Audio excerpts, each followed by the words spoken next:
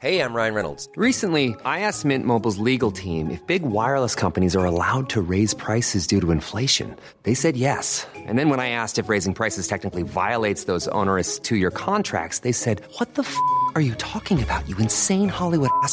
So to recap, we're cutting the price of Mint Unlimited from $30 a month to just $15 a month. Give it a try at mintmobile.com/switch. $45 up front for 3 months plus taxes and fees. Promo rate for new customers for limited time. Unlimited more than 40 gigabytes per month. Slows full terms at mintmobile.com.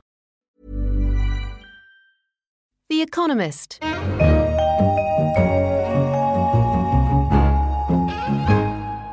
From The Economist in London, this is Money Talks, a weekly conversation around themes in the worlds of business, finance and economics. I'm Stan Pignell, the banking editor, and in today's show, we'll have a look at the fallout from last week's market turmoil, which seems to largely consist of, well, more turmoil.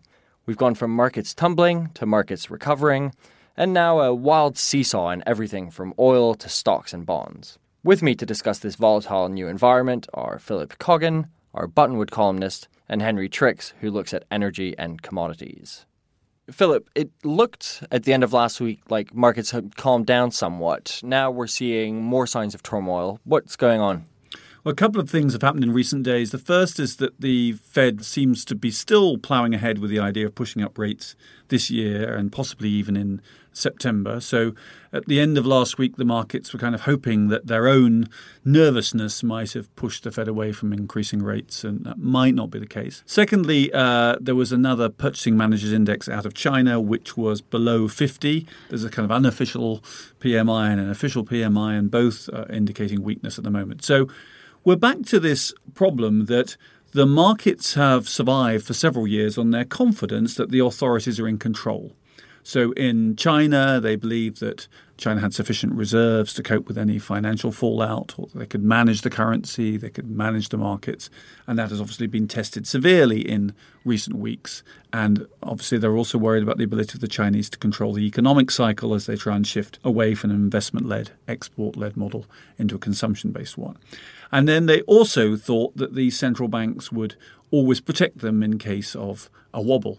But both the Federal Reserve and the Bank of England have indicated that after 6 or 7 years of rock bottom interest rates, they'd like to start to think about pushing rates up again.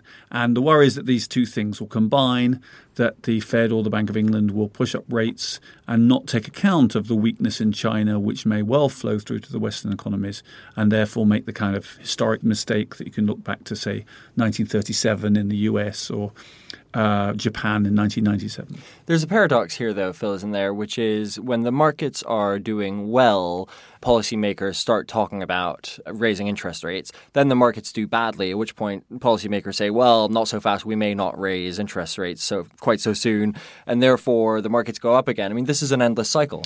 Yes, and you could say all the way back to 1987 when the markets crashed then and the Fed stepped in to cut rates and provide liquidity to the markets. We've had this problem of the Greenspan put, as it was called, the idea that central banks were supporting the markets. But very clearly they have been supporting the markets, particularly, of course, the bond markets, since 2009. And this is, I think, the sort of junkie problem here, that we have investors who are hooked on central bank support, who are very worried what will happen if that support is withdrawn. And so you get the cold turkey twitchy period when they think that central bank policy is about to change. And so it's not just that investors themselves worry about it, that central banks have to worry about it. If they did see a huge rise in bond yields, for example, that followed the first Fed rate rise, then that would have an adverse impact on the economy. So the difficulty you get into once you've moved from the era that Margaret Thatcher talked about, where you can't buck the markets, to the era we've had since 2008, which is that you can't trust the markets to set the right rate. And it's very difficult once you're in this position to see how you can back out of it. Henry, what about commodities? It seemed to be a fairly easy story to understand, with oil going down, other commodities going down on the back of low Chinese demand. But then this week, all of a sudden, it jumped 6%. What's going on?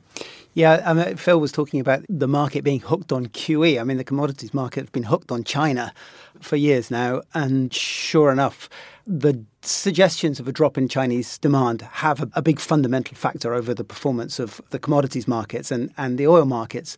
In the last couple of days, you're right, there was this sort of extraordinary relief rally in which oil prices, for example, rose. Actually, over 3 days, they rose about 25%, which was more or less the amount that they rose when Iraq invaded Kuwait in 1990. So we're really talking about, a phenomenal short-term rally, which, however, has very quickly run out of steam. Prices are off again today, and that's probably because reports out from China suggest that the Purchasing Managers' Index is weak and the economy is not likely to suck up as much oil as people had hoped. So there's that issue.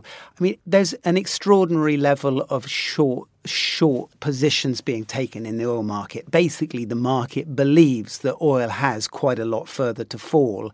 And when they get caught out by surprising news or a surprising change of sentiment, I think that the news that caused this quick trigger over the weekend was at least a report from OPEC that they were considering talking with non-OPEC producers about some way of reining in production. It looks like the grasping of straws rather than anything really fundamental. The trouble is that when something like that happens, there's a very quick short covering rush by traders. But until we see something meaningful in terms of supply being taken off the market or some figures that suggest that demand is rising, it looks as though the oil market is just going to continue to be very choppy. Philip, looking at markets generally, they feel very choppy, they feel very volatile. Is there a fundamental reason for that? I think it is to do with this change in confidence in central banks. You can view the low volatility in recent years of a belief that central banks had things under control and now they don't. And I think there are fundamental factors at work too. There were very, very weak figures for Korean exports out today in the latest month. Last week, we had figures for world trade growth in the first half of the year, which actually showed that world trade contracted in the first half of the year, and that's extremely rare. So markets are just concerned that they've had a number of temporary factors that have boosted them since 2008. First, of course, this extraordinary easing in monetary policy. And second, the boost that came to world growth from China and the other emerging markets. We're seeing a number of the emerging markets weaken significantly, not just China, but Brazil, which is facing a bad recession, Russia, which of course has been in recession, and those trade figures out of many of the Asian countries. So if the global economy is spluttering from its emerging markets heart, and the US, which has been slightly on the upside, is going to start to tighten monetary policy as well, then it's a sort of double dose of bad news. And that's where I think the markets are really concerned. And there is a dollar aspect here as well, which is that as the expectations of Fed tightening remain, the dollar remains strong, and a strong dollar has a very negative impact on commodity prices, which then weighs further on the emerging markets in general. Philip, Henry, I'm not going to ask either of you where your respective markets are going to go, but how about volatility? Is that something that we're expecting, these kind of risk-on, risk-off markets that we saw through the Eurozone crisis, for example? I think the way to think about volatility is rather like when you chuck a stone in a pool. So you get that initial splash and then the ripples carry on for quite some time until everything gets calm again. If there are more stones to be thrown in the pool, weaker numbers on developed world economies, for example, then you'll get a lot more volatility. And you have to throw into the fact that liquidity has declined significantly in both the bond and the equity markets, as we saw only last week. So when there is bad news, then there is not necessarily the ability of the market to absorb people who want to sell very quickly. So that by itself creates that greater short-term volatility. I would say, just to return to the oil market, where there's new uncertainty elements that are going to feed into more volatility. Some of them from the geopolitical point of view. We have OPEC, which is producing above quota as it is, but you have two countries that have, for the last decade or so, been underproducing, and that's Iraq and Iran, that are basically pushing up oil production now in order to capture the market share that they lost to Saudi Arabia. So the ability, even within the OPEC cartel, to be able to kind of rein in production, it looks difficult, and it doesn't help the fact that Iran and Saudi, they don't really like talking to each other. Philip Coggan and Henry Tricks, thanks both very much. That's all we have time for this week. You can read more about the market panic, if indeed there is a panic, as well as other news on finance, economics and business at economist.com. In London, this is The Economist. The Economist.